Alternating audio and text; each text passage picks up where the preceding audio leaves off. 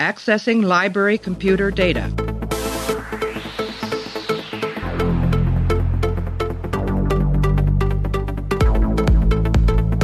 Out there are no saints. Just people. Hey everybody, welcome back to the show. Continuing our run-through of Star Trek Deep Space Nine. Right now we're up to the episode called One Little Ship. It's the 14th episode of the 6th season. Aired on February 18th, 1998. Written by Bradley Thompson and David Weddle. Directed by Alan Croker. In this episode, O'Brien, Dax, Bashir, and their runabout are reduced in size while investigating an anomaly. Meanwhile, the Jem'Hadar attack and commandeer the Defiant, leaving the runabout crew with no choice but to take their miniature ship inside the Defiant and help Sisko and the others recapture the vessel. We're joined by Clay. Clay, how are you? Wes, I have followed the instructions set out by the song and taken off all my clothes because it is hot in here. It's a hot day. There is a fiery explosion in this episode, which kind of fits things. But yeah, we're sweltering in the middle of July, I think, right now, unfortunately. But we're gonna have a pretty cool episode to talk about, Clay. So it won't be any issues for you. That's why you're a professional. I blasted the AC. People don't really care about this, but fuck them. I had to blast the AC in the room, and it's already starting to fade away. Like, the room is already starting to feel a little bit warmer because I can't keep the AC on, obviously, as we're talking. Much like I'm sure it does when you are forcibly shrunken down to inches high and propelled towards a star? Yeah. I forget exactly what it was. Was it a star? Nebula? The anomaly thing that they were... Yeah, anomaly. Here we go. Insert space thing here. And I think that the smaller you get, according to the science of the episode, the temperature rises by billions of degrees, I would assume. Let's start there after we take a break. I'm going to take a break. I'm going to play an audio clip, and me and Clay are going to come back and break down One Little Ship. So, how small are they? The miniaturization process won't begin until the runabout reaches the edge of the accretion disk. I see. And, then they'll begin to shrink? Yes, sir.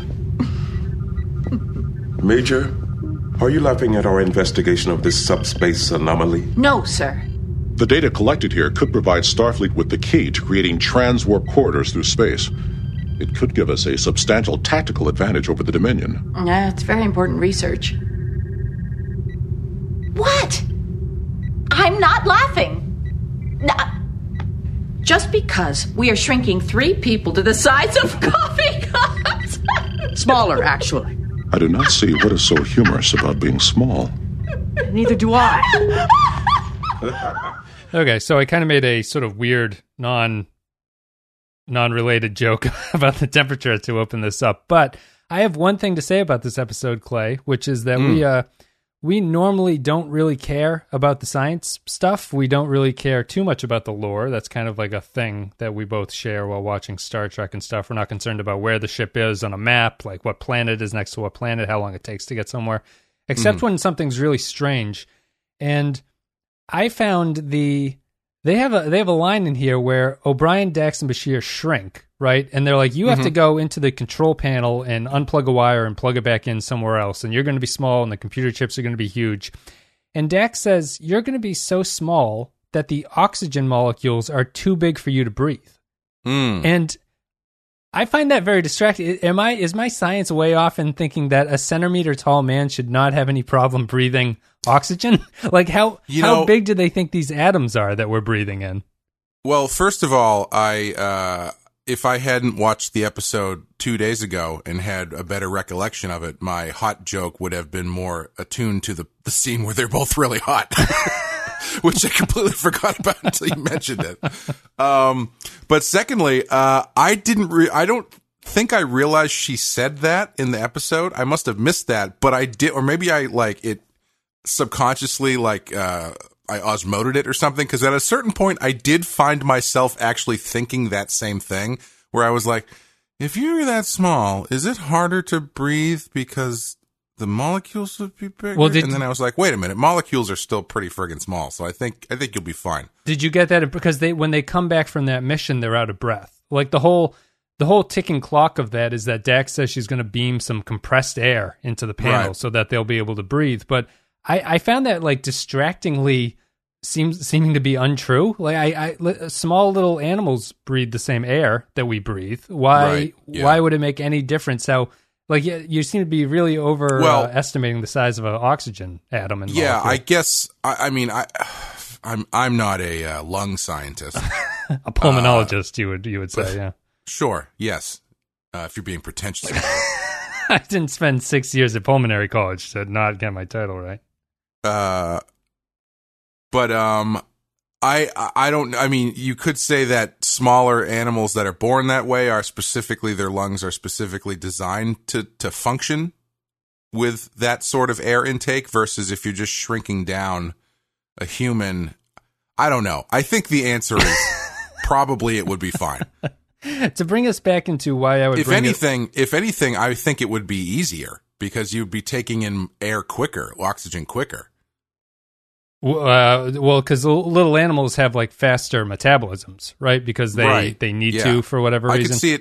I could see it being a problem if you were turned into like Giant Man, where you are now having to work harder to get in the base level amount of oxygen you need to survive. But as far as going smaller, I mean, it's not like these molecules are the size of, billiard balls. Yeah. Although Ant-Man didn't get tired in the Endgame fight at the end when he was gigantic running, so he seemed to be okay with that, I guess. Well, they have all sorts of technology that can help smooth out those plot elements that don't really matter. To bring it back to stuff that we normally do talk about, I think that oxygen thing is kind of a small example of what I think about this episode, which is that I would describe this episode as being the opposite of the whole is greater than the sum of the parts. I feel that the parts are better in this episode than the actual end result ends up being. Mm-hmm. And that's kind of one of them, mostly just because that thing is a totally contrived reason to kind of put a ticking clock on their situation. There's no real reason that they can't breathe that fast. I mean, the whole episode is sort of a contrived reason to do an episode.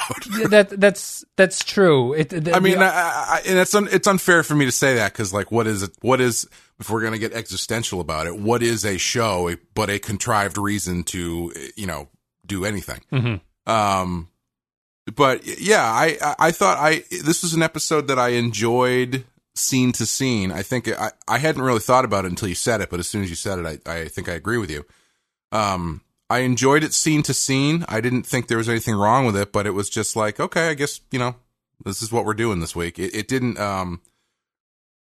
strike me as particularly memorable. And it really kind of stood out as a more episodic old school episode, even though there was stuff about the Jem'Hadar and whatnot, but the Jem'Hadar stuff it wasn't really tied to the Dominion or the war or anything. It was just kind of like, well, let's use these guys and do something kind of fun with these guys. Yeah.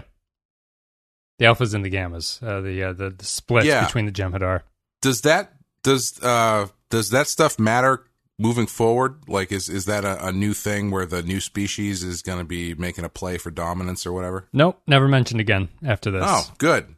So that's kind of my perspective of the sums not mattering is that that plot line in particular feels like it's going to amount to something, but it ends up just being sort of a time killer in the episode. Like there's a weird scene in this one where the Jem'Hadar is one Jem'Hadar comes up and says, like, I've run a scan of this thing. And he says, I didn't tell you to do that. He says, I took initiative. He says, you're great. You're going to be my second in command when this is all over.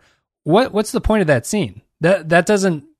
There's no reason for those two to have that conversation because you never see that promotion happen. So it's not like this is a Jem'Hadar that you're like, oh, it's interesting. He's going to be like the new number 2 and he's going to change the way that the episode goes. It all just feels very pointless and that you're just writing it in to cause the characters to have to do something or have something to discuss, which is the way I feel about the oxygen. On a big level, you're right that all episodes are constructed problems for people, but like the oxygen in that conversation feel like they're constructed just to fill space as opposed to like even being a minor part of an overall story. It just feels like they're just a separate little part that doesn't really fit into the whole jigsaw very cleanly. Yeah.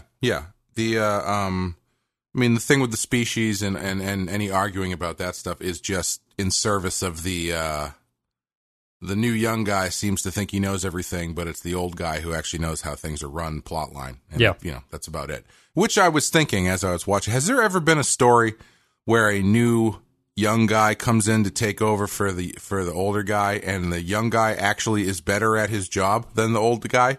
Moneyball. Because it's always Moneyball. Yeah, that's about it. Yeah. But it's always the young guy comes in and looks like a complete asshole. Yes. Yeah, I watched recently that Kevin Costner, Woody Harrelson movie Highwaymen on Netflix. Any good? Got terrible reviews. It's not great. It's how do I put this? It has I feel like it is a very specific algorithmic movie for a very specific demographic, in that the movie is about an older law enforcement agent basically just telling young people that they're stupid the entire time in the service of trying to hunt down two other young people who are very dangerous, who he then murders very violently with a machine gun. Mm-hmm. So take from that what you will. Yeah. But that's what it was. It was like 2 hours of Kevin Costner knowing better than the young people, which gets kind of tiring after a while. Yeah, sure. And this one kind of reflects that, or at least it's the same trope of the older Jem'Hadar, who's going to retire because he's 20 years old or whatever at this point. He's a respected elder. Has the young hotshot come in, and it's just, maybe it would have amounted to something if they ever come back to this.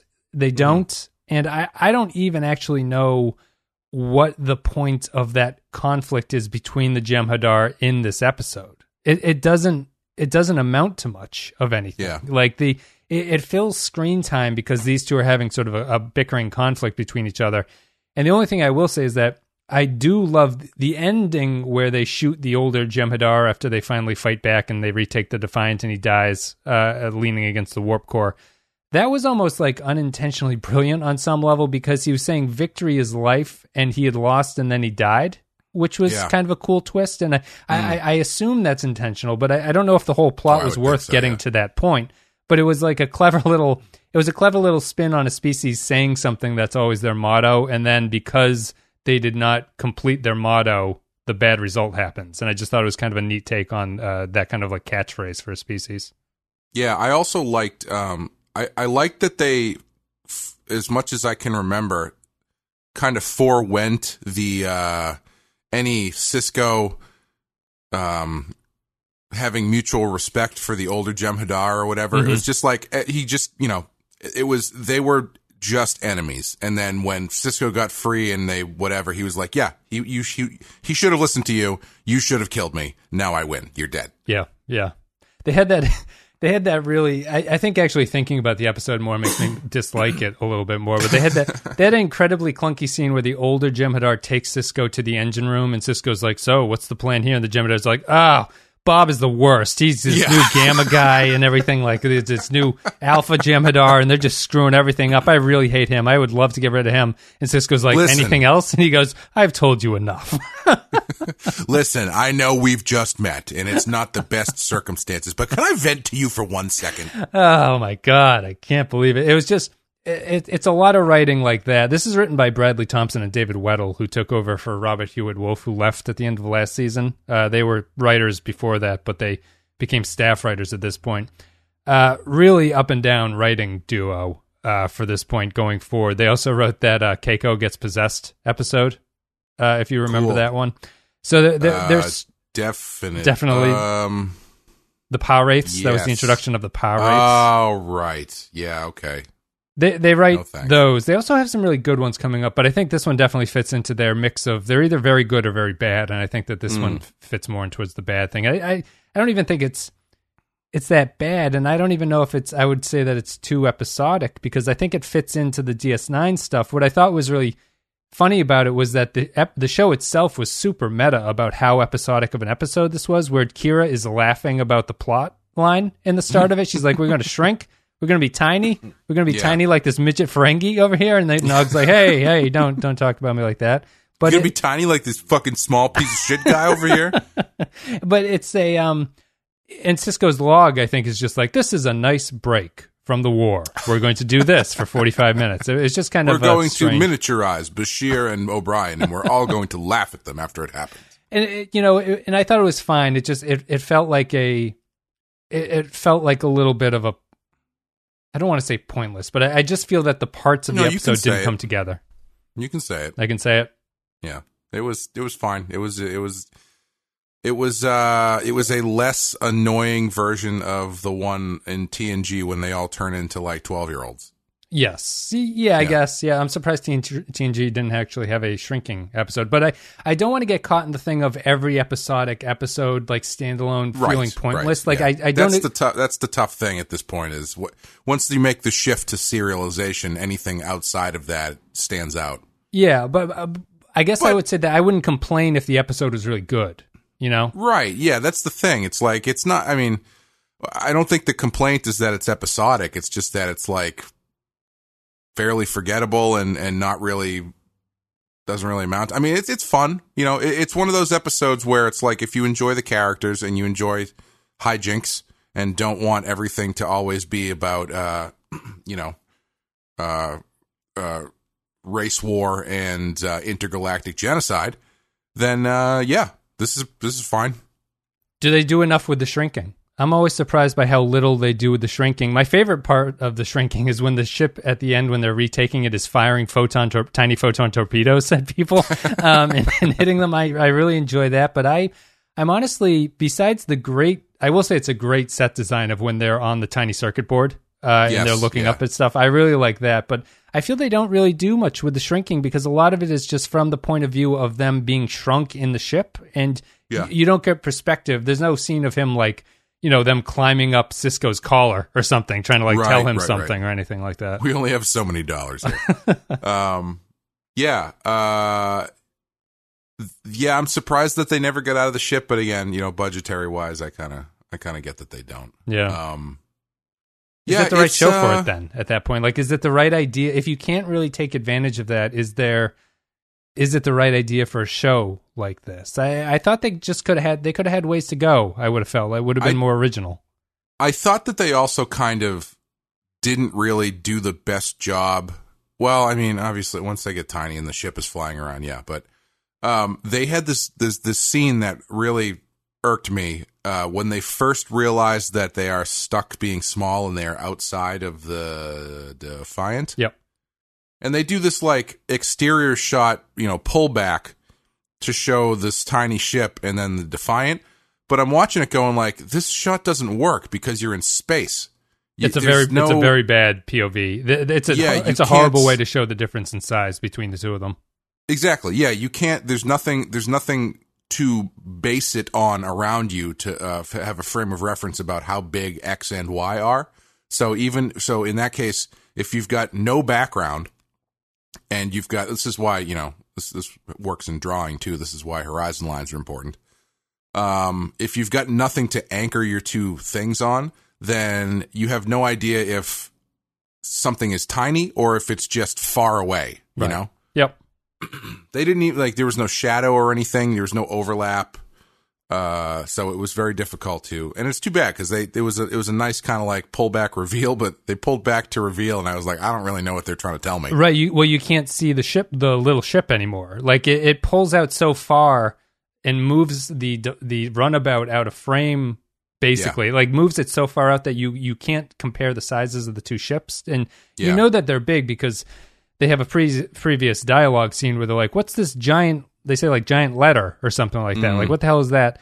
I think the problem is that they are so small that you can't do the Honey I Shrunk the Kids thing of like the Cheerio bowl thing. You can't you can't show the scale because they are so small that anything on the Defiant would be so large you could not tell what it was in the first place. Yeah. So they're kind of in a tough spot. What I would have done is I would have had a close up of the runabout flying next to the Defiant, like very close to it, so you can see the pieces going by, and then you do a pull out that way. So the Defiant then gets bigger, but the runabout gets smaller. Right. And then you have the things sort of overlapped so you can see with the difference in size. Yeah. Yeah. I'd agree with that. That was probably a lot harder to do then than you probably now. But. Right. With the, because they're still models at this point, I think. Looked like a model shot anyway. Yeah, I'm always a little bit disappointed by how little they do with it there at the very end. I will say that this episode does one thing fantastically, which is kind of unique for Star Trek. The ending scenes are a couple jokes. Like, it's multiple jokes in a row, and all the jokes are pretty good, which I think is kind of a rare thing for Star Trek to do. It normally ends on one joke, but here they've got a couple. Worf's poem to Jadzia is maybe the greatest Worf joke that the series has ever done, I think. Where he is pulling her leg, but our understanding of the character is that he's such a stick-up-his-ass character that he would never joke around like that. Yeah. And I think that's a really cool turn for Worf at that point. They also have him smile, too, which I don't think I've ever seen before, when it was very strange. Not seriously, yeah. Worf smiling is as strange to me. It's one of those things that you don't think about because you've never seen it, but then when you do see it, it's very off-putting. Much like, I believe I mentioned this in the podcast about this as well, how off-putting it was to see Chewbacca's hands in The Force Awakens. Because if you've never seen Chewbacca's hands, if you had to tell me what his hands look like right now, you could not tell me what they look like. Right. But then they needed a shot of him setting a bomb in The Force Awakens, so they do this close-up insert shot of his hands, and it was very distracting. and the other joke that I like is Odo gives Bashir and O'Brien a hard time about not being good. the full size, which is really good. I think both of them work just because they're very in-character jokes. For even though Worf is sort of against the grain, it works with how you understand his character. And Odo being a changeling who's like, I notice things like this, it really sells the concern that Bashir and O'Brien would think at that point. And having that tall woman stand up from leaning on the bar helped a lot too. I thought it was really well done. That's very good visual joke telling there to have that tall woman stand up with the camera looking up at her as they're below her. Yeah. Mm-hmm. But outside of that, really, the Jem'Hadar don't come back. Doesn't amount to anything. Cisco dealing with the sort of like sabotaging their endeavor is one of those really frustrating things where an enemy allows their enemy to work on their own ship without apparently any supervision about what they're doing. Yeah. It's just like, who cares? And then the tiny ship doesn't amount to anything. The problem with the conceit of it is, like, I feel like even though it's an important ship, at that point, it's either you let the crew work on their own ship or just blow the ship up. You're talking from a Jem'Hadar perspective. Yeah, because you can't trust them. If you can't fix the ship, you either pull it behind your ship or something, or you blow the ship up. You don't let them work on it. But obviously, I'm not going to give them too much crap for that because you got to have a story. So. Why did they want to capture them? Is there a reason for that? I don't think they say anything about why they want the Defiant to be in one piece or anything like that. They've been blowing up ships all over the place. One of the things I'm worried about with the Jem'Hadar, it is inherent. It's an inherent problem to having a species like them who are supposed to be as ruthless and intense as they are, and constantly putting them up against people whose names are in the credits, is that there are instances like this where you think the Jem'Hadar should show up and just fucking kill everybody. Yeah. But then they show up and they're all of a sudden very diplomatic. And there's one guy who just is like a really good talker for some reason. Right. And I feel like you can get away with that to an extent, but it's like, well, how? It's sort of the inverse problem of when you set up an unkillable villain, and then eventually it's like, oh, well, obviously we need to kill these things, so we can't just have one of them destroy everybody because we up the stakes by saying now there's 1,000 of them. It's like, okay, but now there's 1,000 of them, and for some reason they're easier to kill. Right. It's the inverse of that. So, I mean, I don't really know what the answer is because you obviously just can't have the Jem'Hadar show up and just slaughter everybody every time. But yeah, the Borg are actually an interesting twist on that, where one is not threatening at all. Yeah. But it still kind of is, Yeah, it's scary, but you kill them easy enough when there's one of them, but then they just keep coming, and you're like, oh, good. They're kind of like zombies, I suppose, and that's zombies are the same thing, yeah. Or like a mouse. Right, exactly. It's like one mouse. Not one a problem. Mouse isn't threatening, but you're kind of still put off by it, and you would like it out of your house. Yeah. But you also have. But the thing in the back of your mind is, there's probably a lot more mice in this house. We had a mouse in the house recently, or over the winter. It's actually worse because they come inside. And we put down a trap. And we go to bed and you hear the trap snap in the kitchen. You're like, oh, got him. And then you put down another trap. You're like, we'll see what happens. Snap, got that one. You're like, all right, we'll put another snap. And eventually you're like, I don't know if I bought enough traps to deal with the extent of the mouse problem. There was only 3, but for a brief moment in time, you're thinking we must have an infestation unlike anything that has ever been seen before. And hopefully these traps are going to get to the end of it. So we also had a mouse this past winter. And I didn't do traps because I'm a coward, so I just put down rat poison and have them die in the wall and smell them. Yeah, exactly. That's what I figured. I didn't want to deal with any corpses. Yep. But I put this rat poison down, and it just kept getting eaten. Like fistfuls of this stuff was just gone, and I was getting really worried. I was like, "Holy shit! What is living in our walls and in our basement?" Pliskin is apparently a superhuman dog or something like that. Yeah, no, these were like inside cabinets, so there was no way he was going to get to it. So it was whatever was coming in was eating this shit. And I'm like, okay, there's either 1,400 mice in our house that are just all chowing down on this rat poison, or there's like one unkillable mouse, or this rat poison doesn't work. It was either... It must have been the last one, because I eventually caught the mouse, and it was this tiny little mouse, and I caught him in a no-kill thing, and I let him go outside, and we haven't had a problem since. But that means that there was one fucking mouse, unless he was the lone survivor, I don't know. Yeah. There was one tiny mouse who ate like at least half a pound of rat poison and did not die. Rat poison is like antifreeze and broken glass and stuff. Like rat poison. I don't know what it is. Yeah. Maybe it's just bad rat poison. Maybe it was just not good. I don't know. But he ate a lot of it.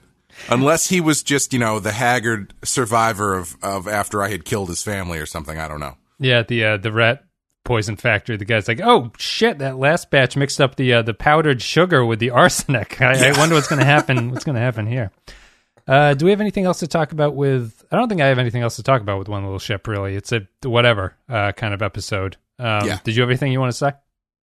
Not really. I think we covered it all. Yeah.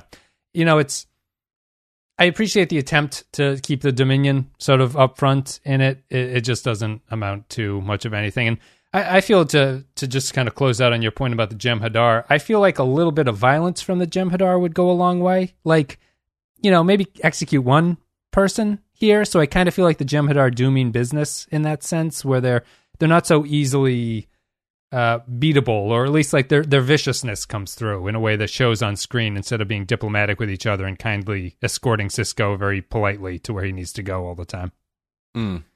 That's it. One Little Ship. We're going to take a break, play an audio clip, and then me and Clay will come back. We'll read some patron thoughts and then give our final thoughts. I'm flooding all the compartments except the engine room with anesthetizing gas. Major, get that virus out of the computer before someone on the bridge engages the warp drive. Aye, sir. He should have listened to you and killed me when he had the chance. He was a first. They don't need to listen. Obedience brings victory. And victory is... All right, everybody. So if you want to support the show, the best way to do that is patreon.com/thepensky-file. If you go there, a couple $2 a month, you get extra stuff, extra podcasts. And our Captain Tier supporters get a shout-out. So Andrew Churlog, Ben Douglas, Bradley Killens, Captain Quark, Cardinal Doomsday, Christian Pouch, David K., Dwayne Hackett, Eric Johnson, Yarpy, Joint Mango, Kevin Reyes, Kyle Barrett, Matt Cutler, Matt Ross, Mike Burnett, Nathan Elliott, Neil Brennan, Nick Sergi, Robert Cummins, Russell Elledge, Samuel Custer, Grim Santo, Sean Spinobi, Stephen Cobb, Tark Latif, and Will Yates. Thank you guys very much for supporting the show. It's much appreciated. And I think that's it. Patreon.com/thepensky-file if you want to support the show. If you're enjoying the content. All right, Clay, let's go to patron comments here. Patrons get to leave their thoughts if they are patrons at patreon.com. So, Control F. Before we start, should we count how many small puns people make? Sure. You keep a running tally. I'll go through this. One Little Ship. Fantastic voyage, Star Trek style. And after the last weighty tour de force, it was nice to be sure that we were back in our sci-fi universe. Oh, this is Matt Ross, by the way. But it was beyond preposterous. I mean, torpedoes like spitballs. Shouldn't the phasers and torpedoes blow holes in people? No one notices the shuttle or its exhaust trail. Whatever. It's ridiculous in every scene. Poindexter G says, One Little Ship. Sometimes you just got to embrace the absurd. That might be that might be a better. That might be a pretty good. I think I should have just read that for the podcast. I think that's a fairly good point. Not that it sounded condescending, but that's a very good synopsis of the episode, I guess. Captain Quark, One Little Ship, a silly but non-offensive adventure. It's nice to see a lighter tone mixed in every now and then. By the way of contrast, I'd much prefer One Little Ship over another Ferengi episode. It's a bit ridiculous, however, that the genetically enhanced soldiers like the Jem'Hadar don't notice the ship zooming around, shrunken or not. Speaking of which, my favorite part of the episode was actually the subplot about internal strife within the Jem'Hadar. On a final note, did the miniature computer set that Bashir and O'Brien interacted with in the conclusion remind anyone else of a 1990s Nickelodeon game show? Would that be? Can you not say it because of copyright reasons? Or? Is it Double Dare? I assume it's. I assume so. I assume it's Double Dare. Yeah, with the Shh, don't say it. Look, we don't want to get sued. O'Brien's pulling flags out of a big snotty nose. Mark Summers is very litigious. No puns so far, Clay. Zam Nuclear Wessel says, me down here. One Little Ship. I wonder if the switch from Gamma to Alpha Jem'Hadars was so it would be okay for them to be cannon fodder for the rest of the show without any further attempts to understand them. That's actually interesting. That does kind of hand wave the problem where it's like these guys are just worse. Right. We made new ones and they're not as good as the old ones. Yeah, forget about all the philosophical conundrums about what it's like to fight a species of drug-addicted, genetically altered people. These guys are just kind of dicks, so they deserve it. They deserve it. Oh, wait a minute. So is that the thing? Are the new ones not Ketracel White powered? No, they are. They have the tubes. Oh, they are. Okay. Yeah, they don't seem to be any different. And I'm 99% sure this is never brought up again. I don't think it's even mentioned at any point. So cool. Let's see here. Someone let me know if I'm wrong, but I think I'm okay with that. Samuel S. said, he didn't say, but he says, One Little Ship. This episode is another classic example of a Federation starship being taken over way too easily. That aside, I think it's pretty good. Fun watching O'Brien and Bashir interact with each other, and the conflict between the Alphas and the Gammas was also interesting. 4 out of 5. I do always find it kind of hilarious when the conceit of the episode is a bunch of people just randomly teleport onto the ship. Yeah. And everyone is surprised by it. It's like, can you do that or can you not do that? Because I feel like it should happen a lot more if you can do that. Yeah. It's all kind of they apparently appeared on the other side of the anomaly or something and couldn't get their sensors together or something like that. Sure. It's just one of those things. Neil Brennan, final comment. One little ship, one little shit sandwich, and then he has an emoji of a sandwich. I hate the way the Jem'Hadar speak. They should sound so much cooler than this jobbing American actors that they always sound like. They do sound. I mean, they don't have a species growly dialect to them. He's true about that. Like they do kind of sound like business people, and maybe it goes to show that they don't really portray the Jem'Hadar as particularly vicious in this. Like they don't growl or have any kind of like animalistic tendencies in how they're portrayed. So it's one of those things. Would you revise their portrayal, Clay? Would you do anything with the Jem'Hadar if you could change, if you were a director who was setting the stage for how they were to be portrayed going forward? From here on or just in general? No, from the start, probably. From the start? Yeah. Because they did a lot that they got rid of, right? Like they no longer have personal force fields that could protect them. Yeah, I forgot about that. They don't do the cloaking really as much as they could.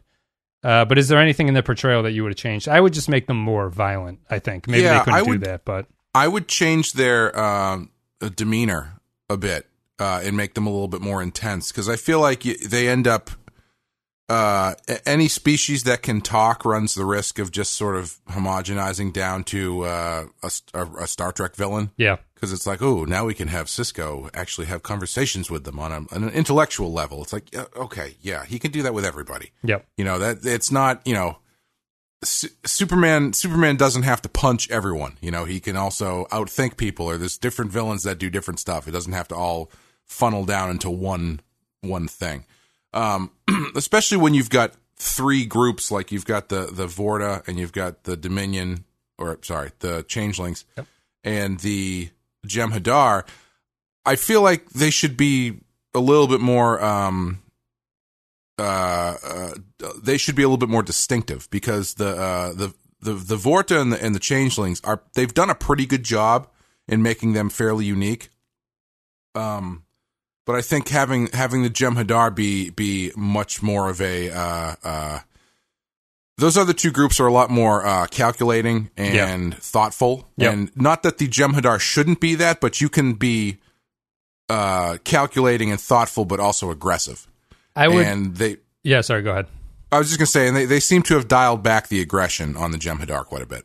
I would rate them like pit bull attack dogs, where when they're sort of out and doing their job, they're like sort of crazed and like they're sort of like scary violent, sort of. Not to denigrate pit bulls, but the contrast would come when the founders are around. They're like a totally obedient puppy that sits by them. You know, like the founders have this control over them that no one else does, and so when the founders are around, they're very stoic and everything like that, and they kind of sit and they don't speak. But when they're on their own, they're just kind of like sort of high energy animals, basically, that are like frightening to see. Now they're like attack pit bulls, where when you put them into the pit for the dog fight, instead of going nuts, they kind of go, "What is this life to be a pit bull, chained to the will of my master, when all I want to do is roam free?" Be happy. Yes. I've written a PhD dissertation on the wrong of genetic engineering, and I'd like to read it now. But that would be my change, is just to make them a little more violent in that way.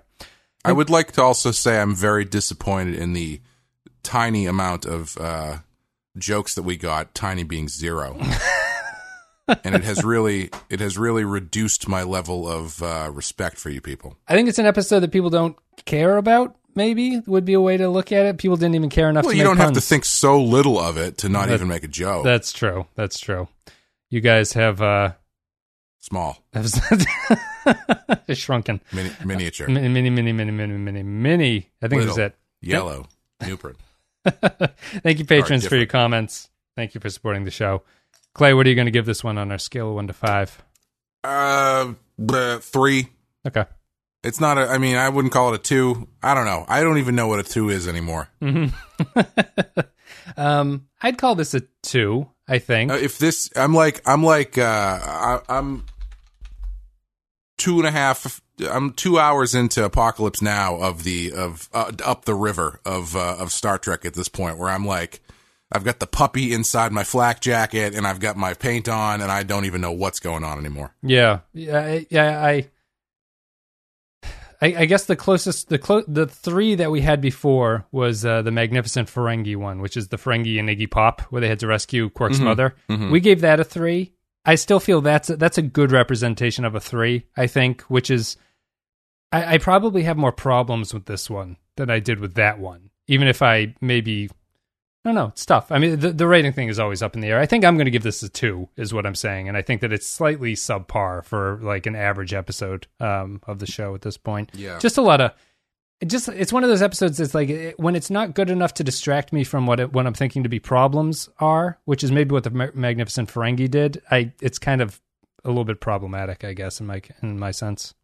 Yeah, I thought it was fine. Yeah, you know, I'm not so far up the river. I'm not Dennis Hopper level where I've lost all concept of what is good and bad. And I'm like, you know, he said to me the other day that the middle word in life is if. I haven't gotten to that point. But it's the ones that are fine are all kind of running together for me. Yeah. I'd agree with that 100%. The middling ones are definitely unmemorable at this point. You're remembering the ones that are better. I'm going to give One Little Ship a 2. Clay will give it a 3. We'll just divide things up a little bit here. It's nice when we don't agree, even ever so slightly. We'll be back next week with Honor. We have such hard-lined opinions about this episode between don't really care and honestly can't tell the difference. You know what the irony is? On my spreadsheet, I'm going to give you giving it a 2 and me giving it a 3, and we'll never remember, and everything will be fucked going forward. The next one, which I was incorrect about last week, is Honor Amongst Thieves, which is what we're talking about next. That'll be coming out on Monday. So, guys, check out the blurb. All the links are down there, social media, Patreon. You can buy some T-shirts, blah, blah, blah, all that stuff. But Patreon is really the best way to support the show if you like it. You can go to patreon.com/The Penske File. It's much appreciated if you do. And we'll be back with Honor Amongst Thieves. Clay, do you have anything you want to say, knowing that this episode is going out Thursday of this week? Yes. Finally, movement news on my Kickstarter for my graphic novel Bloody Hell. That will be going live on Monday, August 5th. So the Monday after this drops. Yep. You can go to bloodyhell.com. That's bloody hell with one L, BLOODYHEL.com. You can go there right now and sign up for my email list, which will, give you all the insider information before it launches officially, if you want to. But that site will also redirect to the Kickstarter page. So the place to go for news and information about that, about my Kickstarter, is bloodyhell.com, BLOODYHEL.com, and it starts on August 5th. Yep. Hope you guys check it out. Or just follow him on Twitter. If you well, yeah, I mean, I guess they could do that too. Jesus Christ. If you're on Twitter, following Clay would be a good way to get those updates. And my name on Twitter is @DeadMeatComic. Good. So we'll have the Kickstarter next week. This is out Thursday, and then on Monday, so you have a Kickstarter and a new Star Trek episode on Monday. It's a big day for everyone. Please give me money. This is my last shot. I mean, if this doesn't work, I'm going to have to go back to working in the mines, and I don't want to do that. Should everyone do the eBay sniping thing of just wait until the 11th hour of the 29th day or something, and then actually no. If you think it's something you're interested in, the sooner you can get in on it, the better. I'm dead serious, because the better first couple days we have, it really bumps the profile of everything. It absolutely does. Absolutely does. So if you can, guys, support early on Kickstarter. It is a Kickstarter, right? You're literally on Kickstarter. Yes, okay. I'm not using Kickstarter like Kleenex. Okay, good. That would be very confusing. It's not Indiegogo or anything. I need nonsense like that. No. All right, cool. Well, we're done. Doing a Kickstarter, which you can find at facebook.com/crowdfunding. I put up a video, which you can download as an MP3 on. So, guys, we will see you later. Check out the Bloody Hell website. Check out all the social media down below. Patreon. Thanks very much. We'll see you in a couple days with Honor Among Thieves.